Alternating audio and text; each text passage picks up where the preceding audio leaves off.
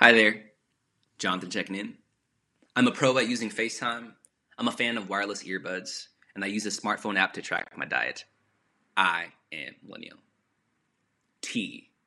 This hot and delightful beverage has symbolized many concepts over the centuries. It once represented the elite in the British Empire.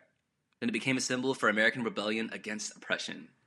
And now, tea is the embodiment of juicy speculation, of shameless talk of all things seriously spicy and scandalous. Tea is gossip. Some hypothesize that the term spilling the tea comes from a custom in the American South, where women gathered in the afternoon to drink and gossip. Spilling the tea, or engaging in gossip, traverses all generations. The boomers of the Filipino community call this chismis. As an introvert, I haven't engaged in much gossip, but I've heard bits and pieces of it everywhere. In the classroom, on our news feeds, on our YouTube channels, and in just about every space where speaking is plausible. Some feel that gossip is a source of excitement. Others feel that it's potentially divisive. And yet others feel that gossip is a way of keeping people in check. And what's my take? I like to keep to myself because I feel it could be potentially harmful. What do you think?